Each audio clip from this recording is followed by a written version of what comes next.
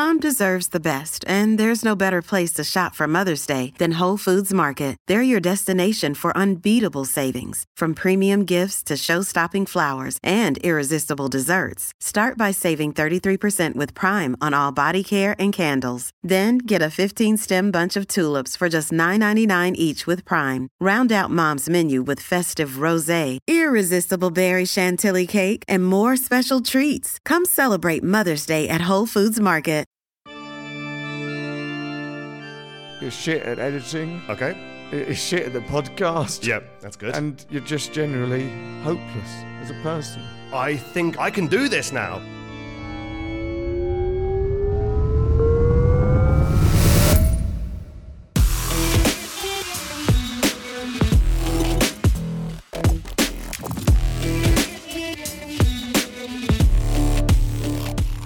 Good afternoon, good evening, good whatever. My name is Joe McIntyre, the big dog of Time Out London, and you're listening to Love Thy Neighbourhood, Winter Moon, the podcast in which someone who is a salt of the earth diamond geezer shows me a toe rag around part of London that means a lot to them. One area, 4 venues to which they would give their own 5-star rating to, if they could. But they can't, because that's what we do at Time Out. When we like something, we grab the editorial shooter and we load it full of gold-tipped shells, I guess. I don't know anything about guns. Shells of knowledge, and blast 5-star shaped holes in the side of the venue, not to hurt anyone, but just to send a message. And today, we're not in the East End, although this is famously, I think, where the Crays learned to box in some godless basement. It's Fitzrovia. A pretty amazing place, just north of Oxford Street. This was the fields beyond Tyburn until it was developed, and then after that became known as a haven for poets, writers, decadent people. If you couldn't afford to live in Soho, you made a home for yourself in Fitzrovia. Tons of original pintmen, the proto-pintmen of London drank here. Dylan Thomas, Charles Dickens, I think, George Orwell. In fact, the area is named after the famous Fitzroy Tavern by Fitzroy Square as well. There aren't many neighbourhoods named after pubs, but this fittingly is one of them. And the person who brings me here today, it's the incredible, mercurial Paul Foot. Possibly every comedian's favourite comedian, you would say. He's been touring and doing shows for decades, and he's incredible, like a very unique character. His most recent show, Dissolve, is about to start touring around the rest of the UK, and it's going absolutely everywhere. I saw it. I cannot recommend it highly enough. I don't want to go into what it's about because I feel like the substance of it will come up in today's episode. He sort of has an epiphanic moment which changes him forever. Not in a sort of humorous, ironic way, in a very serious way. We've just arrived at our first location, and it's a lovely, sunny, crisp, late winter day. Is it winter? I think we're sort of into spring, are we? I don't know, but it's a lovely day. So let's go and say hi.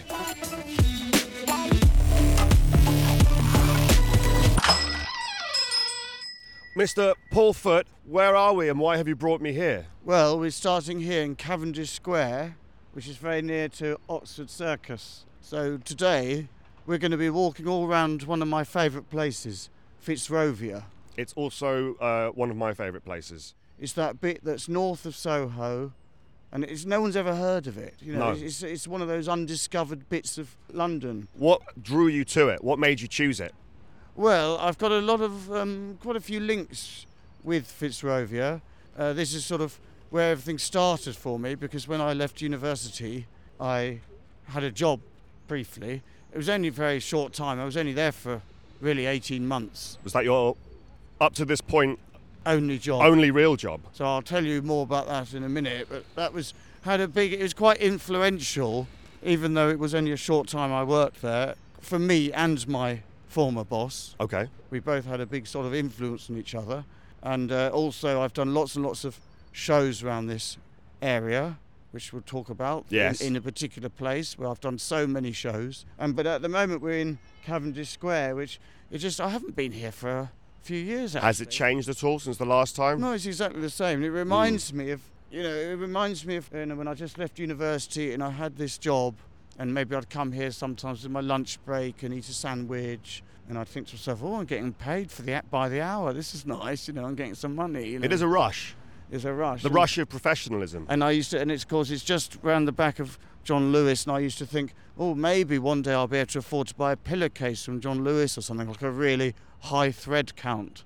And I'd sort of dream of having successes here, and they were tough times, really. Did your imagination allow you to dream of anything bigger than the pillowcase at the time? Well, yeah, I would also dream of travel. I'd think, maybe I'd see a plane passing just over, sort of as it comes in over central London. And I'd think maybe one day I'll be able to travel a lot. Of course, I do a lot of travelling all over the world.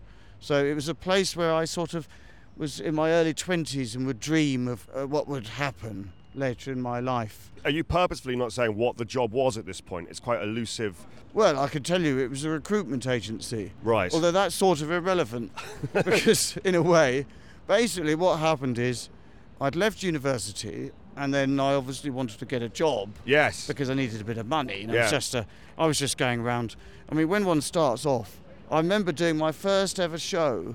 It was very late 1995 after I just left university, and I did some show in Camden or something just before Christmas, and I remember speaking to my stepfather afterwards. He said, how did it go? And I said, it went really well, and they've asked me to come back in a month's time. And he said, well, and how much did you get paid? I said, nothing. And how much are you going to get paid in a month? And he said, nothing. He said, well, that sounds not very successful. I said, it actually is really successful.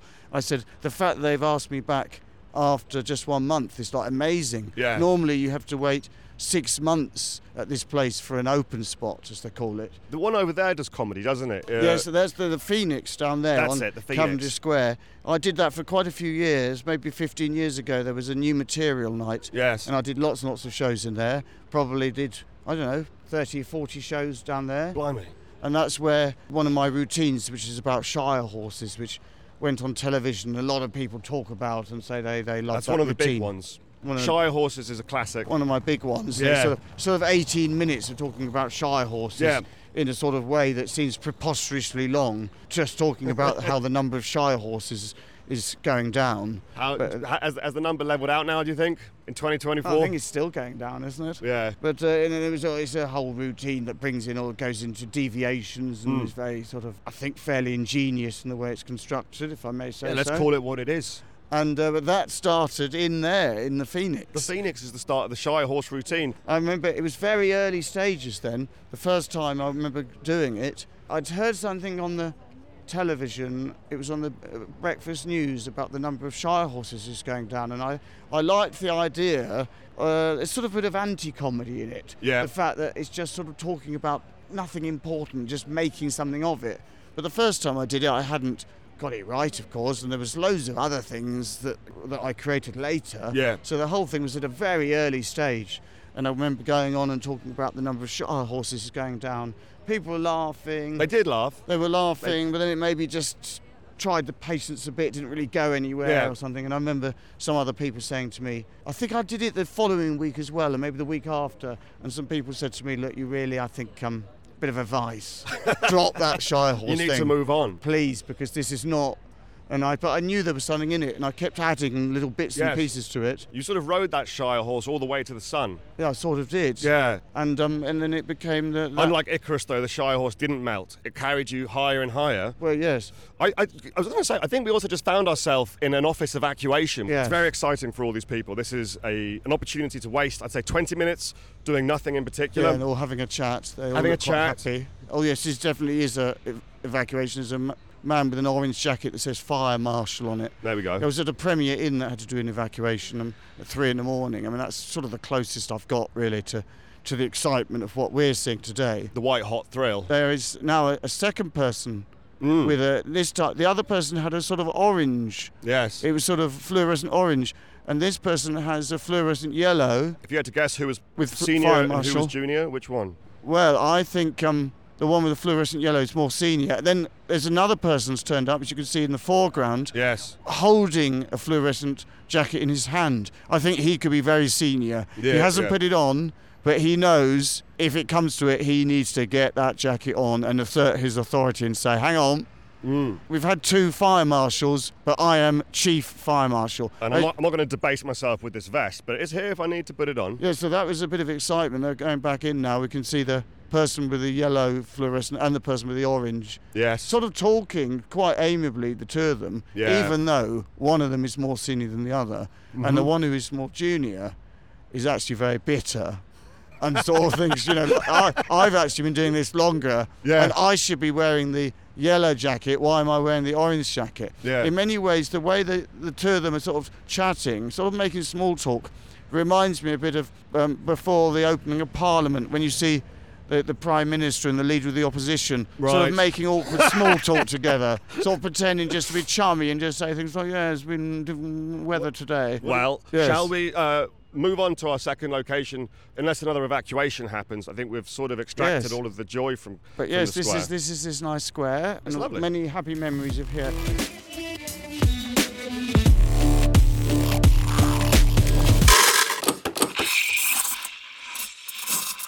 So I'll tell you about the job. Yes. So I went for the interview, and we did talk about the job that he was offering. And I remember just talking and saying, I'm really interested in administration. I'm fascinated by admin.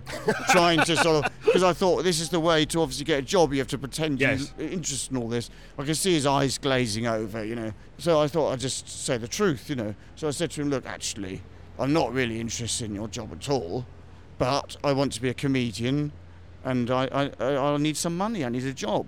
And his eyes lit up. Oh. A, because I was telling the truth, and I was speaking from the heart, and that was suddenly much more engaging. And B, because it's the sort of man he was just like fascinated with the idea of me being a comedian and so on. So anyway, we kept in touch, and then a few, 2 or 3 months later, he rang me, and he said, okay, so have you found a job? Yeah. And I said no, and he said, oh, well, we'll have to employ you then. So it's hardly a glowing recommendation. It was weird, because in a way I didn't want to do it, because I wanted to be a comedian, and there was this bit of, I think anyone who has done a day job when they've got another passion will understand this, that bit of you that just wants to do the other thing and sort of resents the fact that you're having to spend your time doing something else.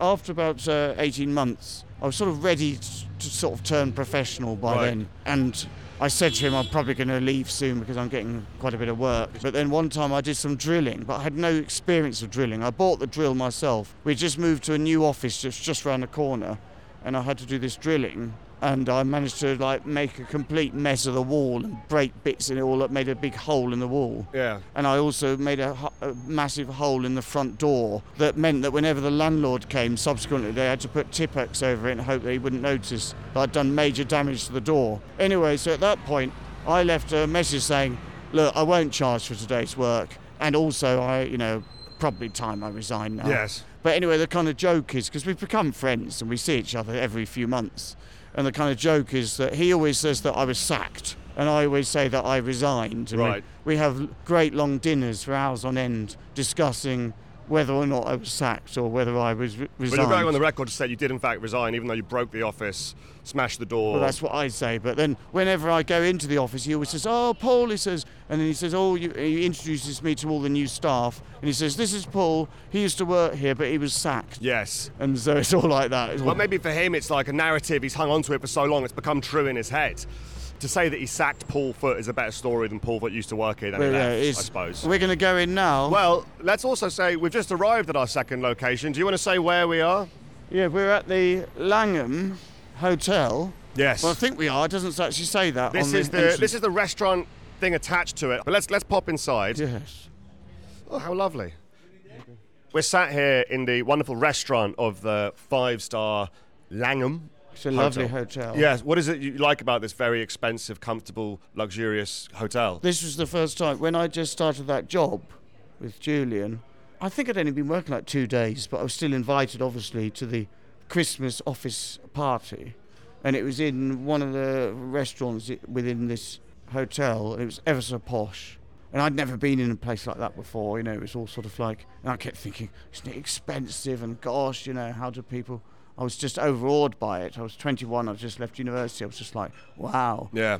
And you were still dreaming of the pillowcases in John Lewis. Yeah, I was exactly still dreaming of that. It was all like so new to me. And there was this thing where, because it was near Christmas, it was all like roast. And it was all sliced on a posh platter with like a gravy. And they would like have a not forceps. That's what you use for Tongs? Yeah. Forceps is really for delivering a baby. It's what you grip the baby's head with, yeah. Yes. This is tongs. I think so, yeah. Yes, which you wouldn't want to use. Yeah, you've got to use the right equipment. It's not a mental image I particularly want to play around with, but yes, carry on. And it may well have been forceps because the weight turned out to be rather clumsy. It was really, and everyone was. It was also rarefied. Everyone was sitting there saying muttering, small talk.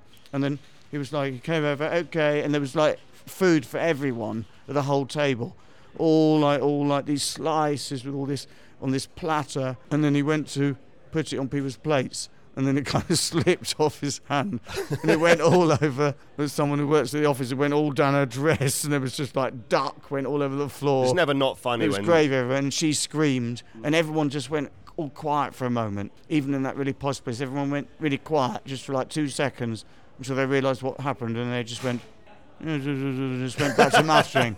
And this waiter was just immediately removed. A bit like, I would say the equivalent is like if there's an air traffic control mistake, even if it's not a fatal one, even if it's just somewhere they say, look, that came too close to that came in, there was not enough separation between those two aircraft. Immediately, there's no questions asked. Yeah. That air traffic controller is just removed from duty, taken out back, taken out so they can be debriefed and discussed, and they can be retrained, and someone else comes in. There's no time for anyone to say, no, it's all right, I can do it. No, you've got to be dealt with in the same way this one was just taken away. We saw him receiving a real absolute bollocking. But it's not quite his sad, really. fault, though, is it? It's, anyone could slip, anyone could drop anything. He just happened to do it in the Langham with a load of hot gravy. I know. And then the person involved, she had to have like her dress, she had to go into like a room, and someone had to like sponge it and then dry it with a hairdryer, and it took like 20 minutes. I can imagine the smell of meat wouldn't have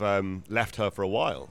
No, I don't think so. And also, they said to me, because I think a little bit went on, I had like a suit, I was wearing a suit, because it was all like a posh occasion. Yes, yeah. And a little bit went on my suit, or it looked like it had, but it was probably just water or something. And they said, look, we can pay for the dry cleaning. And I said, don't worry, because I think it's all right. But then later that day, someone spilt beer all over the suit. Then I regretted not having, because I could have got it dry cleaned for free by the Langham Hotel, but too late. I'd passed up the opportunity. Yeah, I probably would have just left the beer in it, I think, and just lived with it, I've still got that suit. Does it still smell of beer?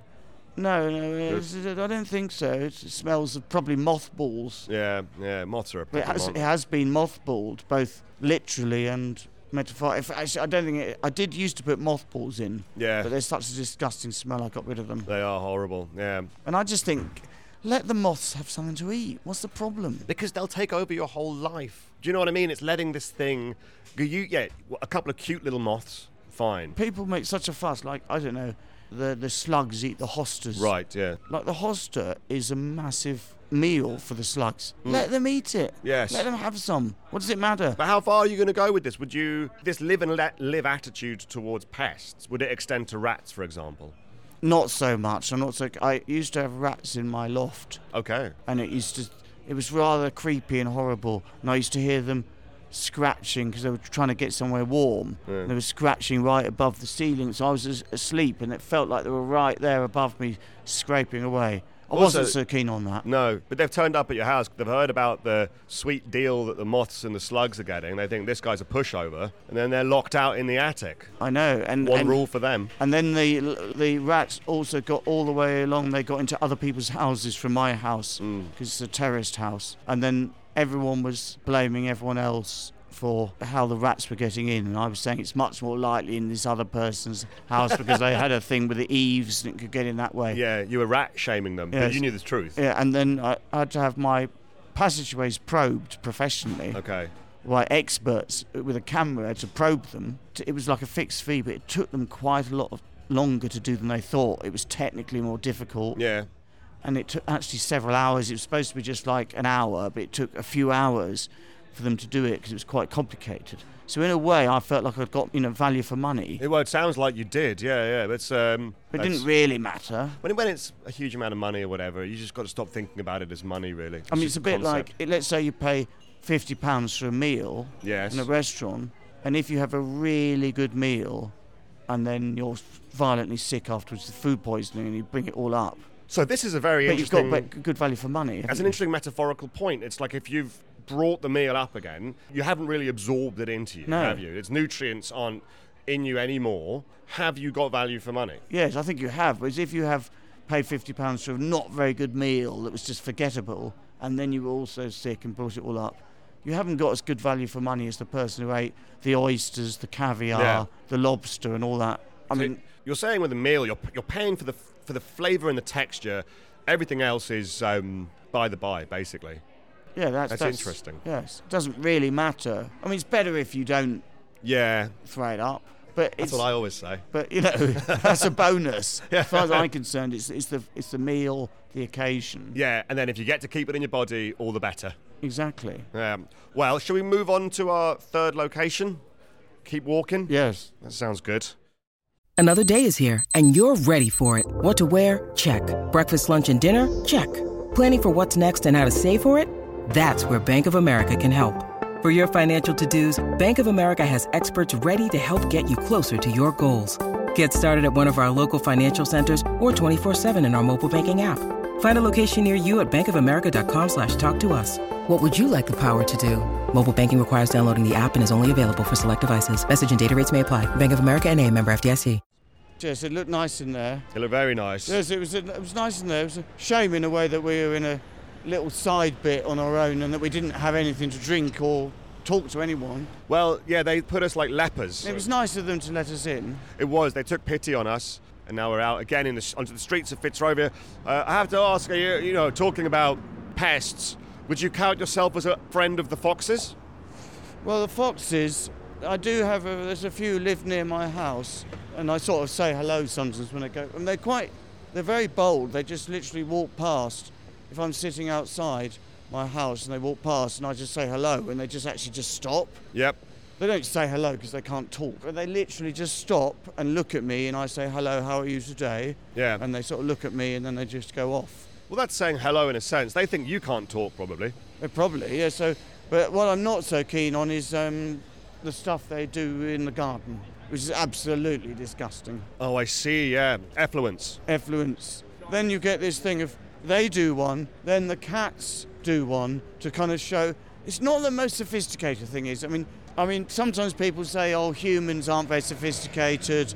In a way, we're not very sophisticated. In a way, we still live with war all around the world, conflict, people are angry, and there's so many issues people have, all that sort of stuff. Yes. But on another level, you think, well, we are. If you compare it to, like, in my garden, a fox does a crap there, and then the cat has to do one to show that it can also do one marking its territory. I've just done a shit. Oh, I'm the fox. I've done a shit near where your shit was, but to show that I'm also. And then the cat does one. It's not very sophisticated. We don't do things like that, do we? Well, not at the moment, but how far away from that do you think we, give it a couple of years, if things go particularly badly for the human race, I can imagine us being back in that sort of a mindset again one day? It's possible, but I can't see it. We were just in that very rarefied, posh hotel. I can't see any of those people. I can't see that any of those people are just going to walk away now having just done a shit on the chair. I would go so far as to say that in that hotel we were just in, that in the loos, I don't think there would even have been even one time when someone just did a shit and didn't flush. A single person has never done that there? No, they would always, those people, they flush. We're going past a few of the post office where I used to go and buy stamps. Oh, nice. That was one of my jobs, sometimes buying stamps in those days when they were all just like physical things. More Plan, which is all like office stationery. More Plan on Great Titchfield Street. I used to go in there to buy stationery for the office and like a load of ring binders and things like that. I remember one time, it was all so exciting. I love stationery, I still love it. Yes. I'd sort of go and buy like a proper ring binder with all the little plasticky things that went in. and maybe like a smart sort of foldery thing that had a little elastic thing that kept it closed. And, Yes. And I think, oh, this is my things with a little notebook that went in it for me to make notes. Yeah, the order is nice, isn't it? Well, this is a very strange window display. If you had to describe this. Yeah, this is not at all what I was expecting. It's there seems to be lots and lots of coat hangers and shopping baskets And a huge... and nets. And a surfboard. It's a sea. Oh, Let's try and make sense of this. It's all about not making too much plastic waste. So instead of displaying their wares, which would be ring binders, the plastic thing that you put things inside and that opens and that has holes down the side of it. That is the technical term, yes. The plastic thing with the holes down the side of it where you put things in, as well as, of course, the plastic thing that you... It's a totally separate thing. It's the plastic thing that looks like paper but is actually laminated with plastic that you put in between things, but you can't put things in it. That is also its name. And also occasionally the plastic thing that you can't put things into it. Yes. But it is see-through and you can put it in between things to separate things from each other. Is that the only function the last one has, is to separate things? Separate things, but you can see through it. Okay, yeah. So you could say, oh, well, that separated that, but looking through, I can see what's in the next bit. Oh, it's the accounts for the final third quarter, and then in the next bit, that's the sales figures for the but I first don't need quarter. to access it yet. I can just Need see to through the access it. separator. It's through the plastic. It's through the plastic. Safe. And of course, there has the holes down the sides, which is designed for the standard ring binder, but also for the lever arch file, which has the things in a slightly different position, so it can also do that. So the point I was making is that's a long way of saying that's all plastic. All the things they sell are made of plastic. Yeah. But ironically, they have a thing to explain to you why we should use less plastic. Yes. And there's a sort of surfboard thing with netting around it. I don't know what that means. It's as if someone's captured a surfer. Or a surfer's been swept to their death, and You've attached a very grim narrative to the surfer. We think he might have come a cropper by getting too close to the recycled plastic baskets. Yeah, or it might have been that he died, but was himself recycled. Oh. And has been made into plastic. So you're sort of you're going through maybe you're at the important board meeting and you say, yes, I just want to appraise you of the quarterly sales figures. They're very encouraging. We're looking at 2.5% growth. Let me give you those figures. And you sort of open up the plastic thing and they say, it looks like a bit of a finger stuck onto that ring binder. And you say, yes, well, it was made from Johnny, unfortunately, succumbed to the waves. But you say, do you know what? If you want your recycled plastics, you can't make an omelette without breaking a few eggs, and Johnny was the eggs. Yes, and then they say, we want to drill down into the detail of the 2.5% sales figures. And you say, well, we really need to look at the import and export separately. And then as you pull out something from the folder, there's like screaming. It's blood comes out. And there's like a bit of Johnny's pancreas comes out, and it's all rotten and it's disgusting. And they're like, "This is appalling." This is supposed to be a professional meeting, and then it's all just it's the grim reality of recycling. Yeah. Then you say, "Look, I'll tell you what." You open like a big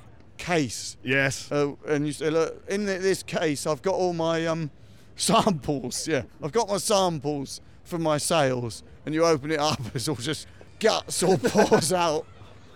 You've taken the wrong bag with you. It's just Johnny's viscera. Yeah, because what you really are is pretending to be a salesperson selling recycled plastic stuff. But you're also a murderer who's tricked Johnny into going out saying, oh yes, you're going to be picking up bits of plastic for the project saving the world. You're going to save the planet, but actually he was not saved. He so died. You're saying Johnny didn't succumb to the waves. You're saying the salesman in this situation is you have actually taken Johnny's life. I'm in this hypothetical situation for legal reasons. For legal reasons, I'd like to point out this is a hypothetical situation. Yes, I am a salesman who's purportedly selling recycled plastic stuff. But yes, I admit it. I did encourage Johnny to go out on his surfboard. I was disguised as a as a mermaid.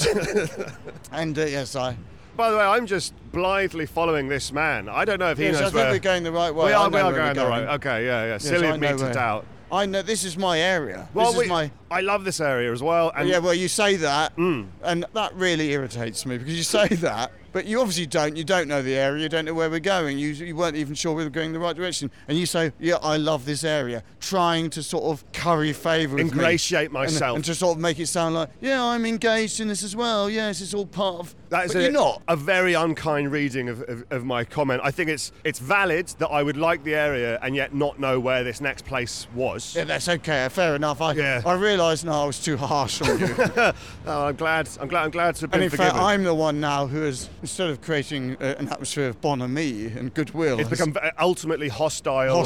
and I have sacrificed goodwill Yes. for the sake of making a petty point. I accept that, and I accept that obviously my chances of ever being invited back on this podcast have obviously evaporated. I mean, that's... No.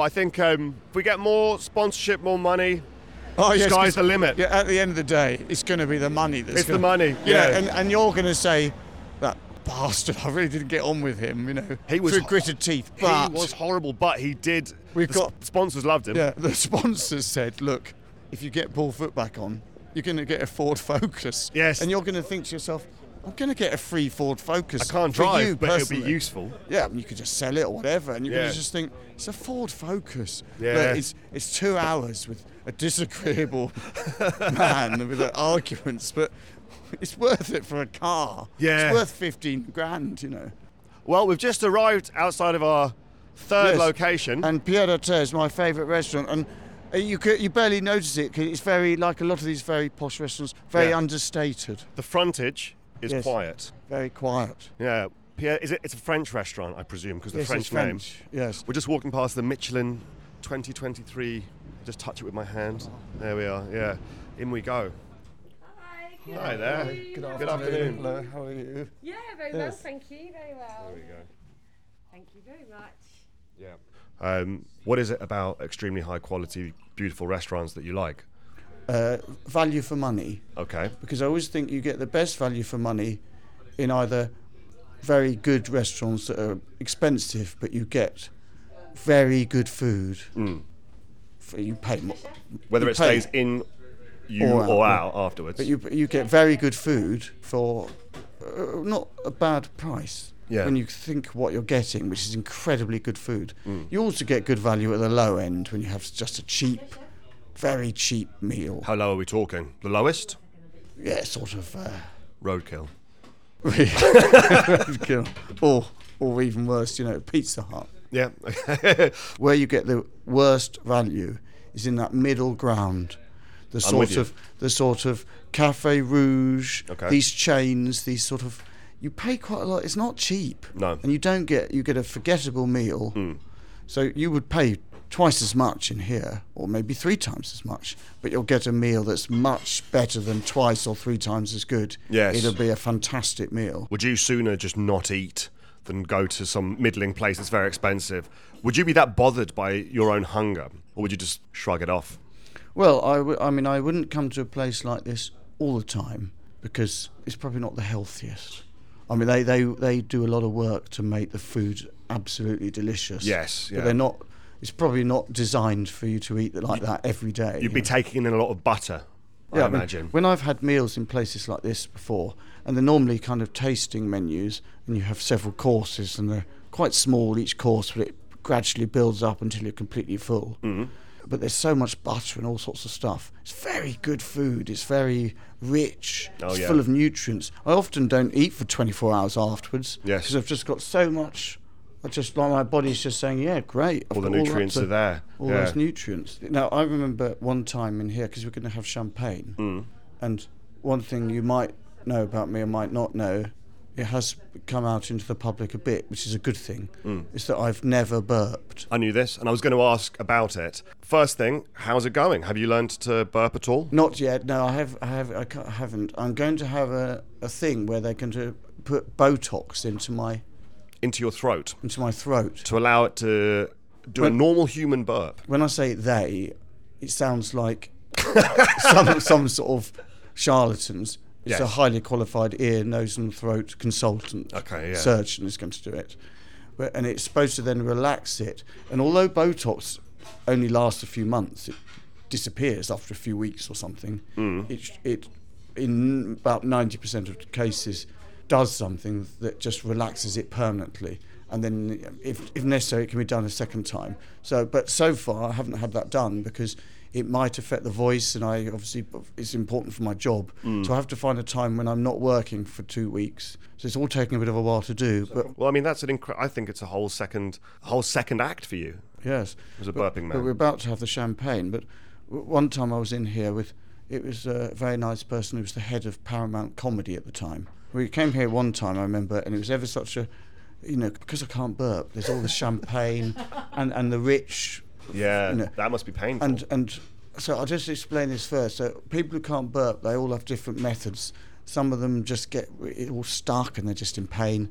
Some of them it comes out the bottom end, and some of them have to put their fingers down their throat. But in my case, I sort of have to go to the loo, and it's a huge sound comes out of me. It sounds like I'm throwing up. I'm not, but it sounds like that. It's And almost, well, when you've described it, it sounds sort of like a super burp. Yeah, Like well, it's... But it's more like a retch. It's a yeah. very violent sound because I haven't burped, so it's Yeah. a very violent thing. Yeah. It must feel fantastic. It feels great because then it's just I've released all the air. Yeah, wow. But obviously, what I'd like to be able to do is burp and just let it just out gradually, either completely silently. You can do silent burps apparently. Yeah, you can, But yeah. I've never done a burp either silent or non-silent, so I don't know, etc. Anyway, so I was having this meal, and it was all lots of courses, all the richness of the food, all the wine, it's all in there, all that. And so at the end of it, I'm just so full. And then we've had a lovely meal, and we come out. We're just literally outside where we were just now when we were coming in. And I say, well, I'll be off anyway, because I'm desperate for this release. I'm all full, and I know there's going to be this huge sound is going to come out of me. And I just need to let the air out. And she doesn't know about this. In fact, at the time, I didn't even realise this was because I couldn't burp. Do you think all people did that?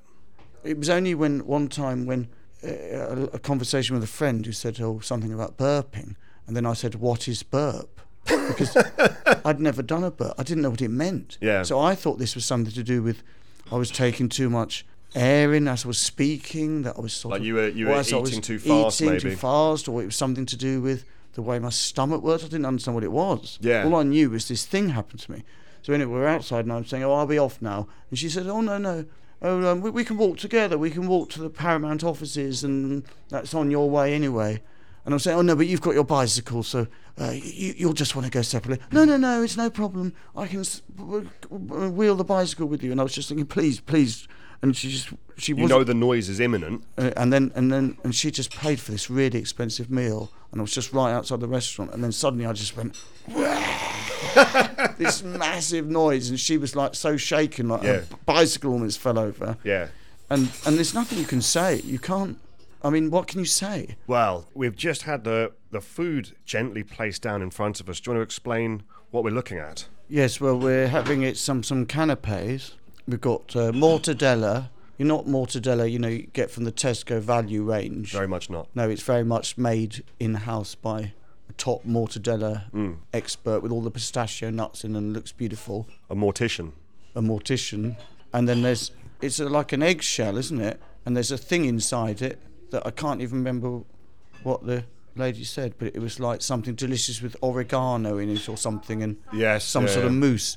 And then there's a take on fish and chips, which is, it's only like, these are canapes, so this is a potato chip, very crisp and thin, seafood powder. Yeah. And it's got little flowers on, and it's got smoked trout roe. Well, that is very well remembered. I hear that kind of stuff and find it very hard to recall, and you did an absolutely brilliant job. You fumbled the egg a little bit. Yeah, I've forgotten what the egg was, but I did it pretty well. Did it pretty well, yeah. Well, cheers. Cheers. Let's eat.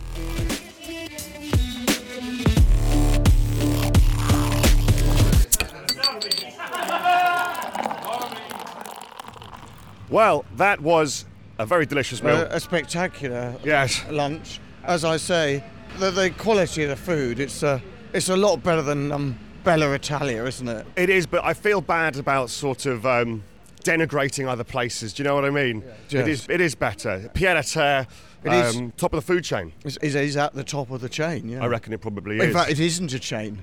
It's a standalone. It's a standalone. It's a standalone. It's just one. It's just its own thing, you know. And are you absolutely adamant as well that you didn't choose it because it has the word Pied, which is foot, at the start of the name? Obviously, your name has no connection. I didn't really think of it like that. Actually, I looked it up. Pied à terre means like a little bolt hole, a little, you know. Oh right, yeah. You know when one's really rich, Yes. And you just have just a little place in Provence, would be nice. In Provence, isn't just got a little place in New York. Sometimes I'm over in New York, just have a little place. Is that would be your choice of bolt hole? Would be New York, maybe? Well, no, I'd like to have one in Sydney. I like Sydney. Sydney's good, yeah. But I don't have a bolt hole. I only have, just a hole. Just a hole. That's where I live. Standard hole. Yeah, the thing is, people that have bolt holes probably don't want the world to know about their bolt holes because it's where they go to get away from it all. So you may have a portfolio of bolt holes that we're not even aware of, and it should be kept that way as well. Yes, in many ways, what I'm saying could be I get confused between a bluff and a double bluff. But anyway, one of those, it could be that actually I do have a series of bolt holes. Yes. If I were to deny having a bolt hole, that's a bluff, isn't it? That would be a bluff, But yeah. if I said I've got loads of bolt holes and you think no, he's lying, That's either a double then bluff that's a double bluff. or a grotesque boast. Yes. One or the other. One or the other, yes. Well, we've just arrived extremely quickly at our fourth location. Yes. Do you want to say where we are? It's the Wheat Sheaf. It's a pub. It's quite old, as you can see, very old windows and stuff. And Dylan Thomas used to drink here, and George Orwell did. It's got a lot of history. And this is the venue where I've probably done more shows in this place than any other place. Because comedy goes back years here. There used to be a thing called Guilty P that went back maybe 30 years before I even started. So I used to do gigs then. And then there was some other incarnations, and then there was someone called Ivan Stewart, the comedy referee, and he ran a comedy night here, and I used to perform in it nearly every week. This is where Shire Horses really took flight. This is where Shire Horse took flight, and then after that, it was the 99 Club, and I was the resident headliner on a Saturday night. Amazing. And we used to do more than one show, like two most nights. So I did that for years and years. This is where you got your 10,000 hours in. Yes, and your then Beatles in now Hamburg. I do my secret shows in here. So Oh. I've done hundreds and hundreds of shows in here. Well, they won't be secret after you've just said it on air. They've got a new carpet indoors. They do have a new carpet. We're entering the Wheat Sheaf now. It's lovely inside. This is where my stage is over here, where I perform. Paul is gesturing at a large empty space. And I've actually brought with me, because I thought it could be interesting. Oh, yes. Oh, my goodness. This is my book, and it doesn't normally come out of the house. And it's a book of every single show I've ever done. Wow. Which I'm lucky, because some people, they get to sort of 100 gigs and then they sort of think, oh, it's too late, you know, and they haven't kept a note of it, and then they think, oh, I'd like to have kept a note, but I didn't. But I have every single one. This is my first one. This is beautiful. I feel quite nervous approaching it, like it's a sort of religious text, maybe. So it starts 7th of February 1993, with my very first one. That's the beginning there. Yes, and there's a few things that get sorted out later, like when I did things with other people, I used to put those separately. Okay, yeah. Then I later incorporated it into the numbering system. And also, like television and things like that. They go they go in, if it's a live audience, then I count it as a live performance. A performance. Although that's not necessarily stand-up, but anyway, that's how I do it. Is there anything that indicates on the page how well or not well a particular performance went? Nothing at all. That's one of the things I quite like about it, is that there's no record in a strange way. Like, for example, if I go here to the end, I've done about 8 shows.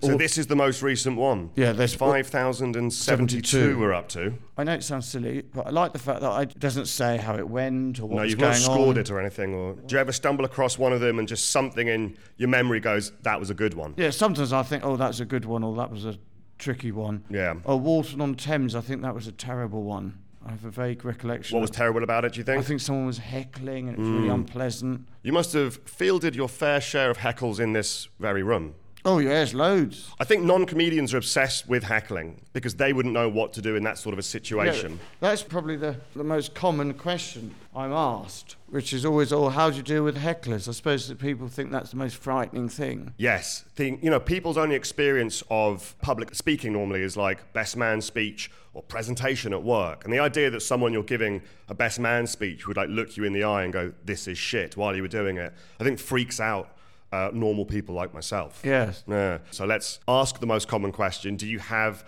a sort of mode that you would go into with heckling? I mean, the answer is, for a start, now with the things I do, going to do shows to my own audience, it's very unusual. Sometimes you might get someone who joins in a fun way. Occasionally it might go over the line and it becomes a bit too much. But, that's one thing. But actual heckling of people saying, taxi, you're shit, mate, and all that. I mean, it's a long... That's a pretty good heckle, to be honest. One has to go a long way back to think when those were. I think your audience might sort of tear that person limb from limb were that to happen. Yeah, I mean, obviously what one aims to do in these situations is you get the audience on your side, or they're already on your side, and you turn them against this person, or you just point out. There's so many ways of doing it. Sometimes they can be quite helpful. I remember doing one in Belfast years ago, and it was struggling, and then someone would say, I think they did it deliberately. They sort of heckled me, it's rubbish or something, or whatever they said. But I think they did it to help me, because it did help, because then I had a go at them, and then the audience got on my side, and it all turned around. So it was a helpful heckle? Yeah, it all ended quite... Maybe that's a lesson that I could learn. Maybe you could give me a helpful heckle now, and it would sort of lift me to enhance my own performance. You're shit at editing. Okay. You're shit at the podcast. Yep. That's good. That's good. And you're just generally hopeless as a person. I think I can do this now. Yeah. So what I've done there is I've temporarily broken you, but yes. I'm rebuilding you. It's like going into the Marines. Yeah. Well, at this stage in the proceedings, we like to sort of broaden our focus away from Fitzrovia in particular and talk about London as a whole. But I want to ask you about things that you like in London, things that you would give your own 5-star rating to if you could. Yes. So my first question is, do you have a 5-star pint, and where would you drink it in London? Well, I think I've never been into pints, like pints of beer. So when I have one, it's always like a craft one, and it's normally got like it's got strawberries in it.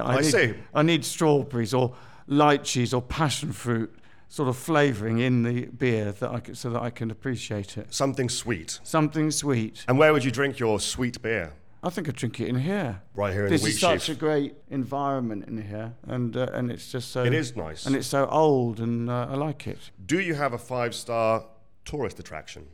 I think it would be the Monument. The Monument, yeah, okay. because no one, people... I mean, everyone's heard of the Monument tube station, but hardly anyone goes to it. And you have to walk up all the steps. I'm ashamed to say I don't know what it's a monument to. Is it War Dead? No, it's Fire Dead. Oh, okay. It's where the Great Fire of London started. Oh, okay. It's supposed to have started just right where the monument is. Okay, yeah. Do you often go there and think of all the people who perished? Yeah, I do. I think of those people in 1666. Yeah. Just 600 years after 1066. Yeah. I think they would have probably been thinking, 1066. Think of all the war dead from 1066. But we're all right. 600 years later, there's no danger to us. We're fine. Yeah. 600 years ago, there was this terrible Battle of Hastings. Long in the past. Yeah. It's 1666. It's a happy time. 1665, not so good. The plague. We got through it. It's all fine. Suddenly, a fire starts up. Well, not just any fire. The Great Fire of London. To me, the greatest fire. Yeah, I mean, it is the best one that's ever been in London, isn't it? Yeah, possibly the world as well. What is your 5-star tube station? 5-star tube station, I think, would be Regent's Park. Hardly anyone ever goes there, and you can go up the stairs, which is good exercise. There are lifts, but I like to go up the stairs. It's good exercise. And it says, this has 148 stairs or whatever it is. Use only in an emergency. I like that. It's not an emergency. I mean, I want to exercise my heart. Also, it's like a challenge being issued by the station to you, saying, don't do this, Paul. Yeah. And you say, don't tell me what to do. I'm doing it. I'm absolutely I'm going up those stairs. Yeah. And also, if you're on the tube station and if you're going to Marylebone Station from Oxford Circus, you can get on and stay near the doors, and everyone thinks, that's silly, why is that man staying near the doors? But then you come into Regent's Park, they think that's silly, he's blocking the doors to Regent's Park.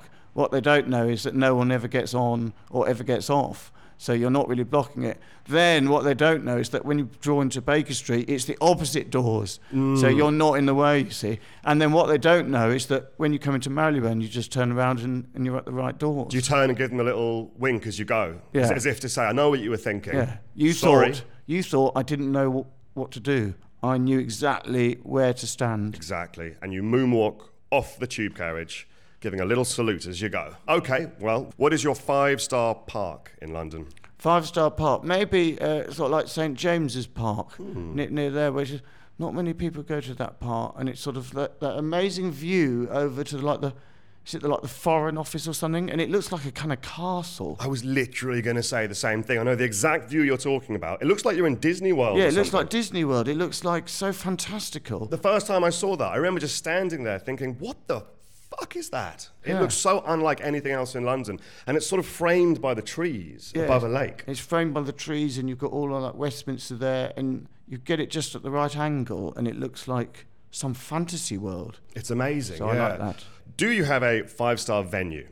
Sometimes I go to the cinema, and I go to that cinema that's on Shaftesbury Avenue. No, not Shaft, whatever that's. Can't remember. One of the streets. One of the streets of London.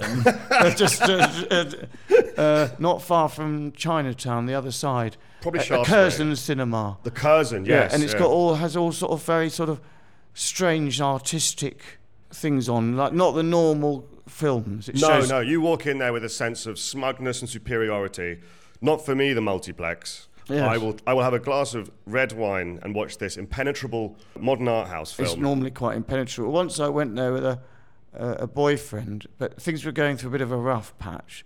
So I thought, well, if we go to the cinema, we could maybe, a couple of things might happen, Maybe that's not the cinema for that, I would suggest. But Well, it carry on. wasn't, because we watched this film and it was Björk, who's that singer in Iceland, it was acting, and it was all about how Björk, the character she was playing, was blind, and she was accused of a murder she hadn't done, and she was framed for it, and she had a daughter who relied upon her, and then it was all just got worse and worse, and in the end she was hanged for the things she'd never done. It was so depressing, and there was never, not one time in the whole film was there a moment just to put my hand in the vicinity.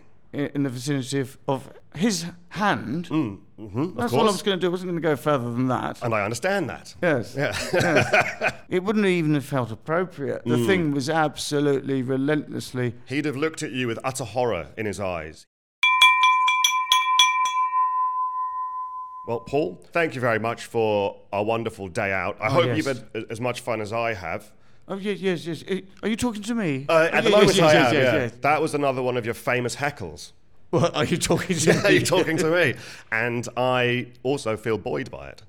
Yeah, I love that expression, are you talking to me? Like when people don't like someone and then someone addresses them. Are you talking to me? Yeah, it's a good one. I really don't like you.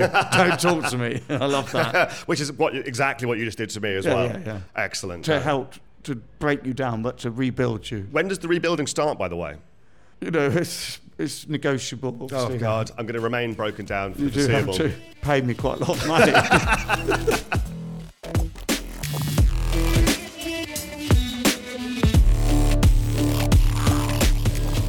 That was Paul Foot's wonderful, charming Fitzrovia. I had a great day with him. This place is like very, very special to me.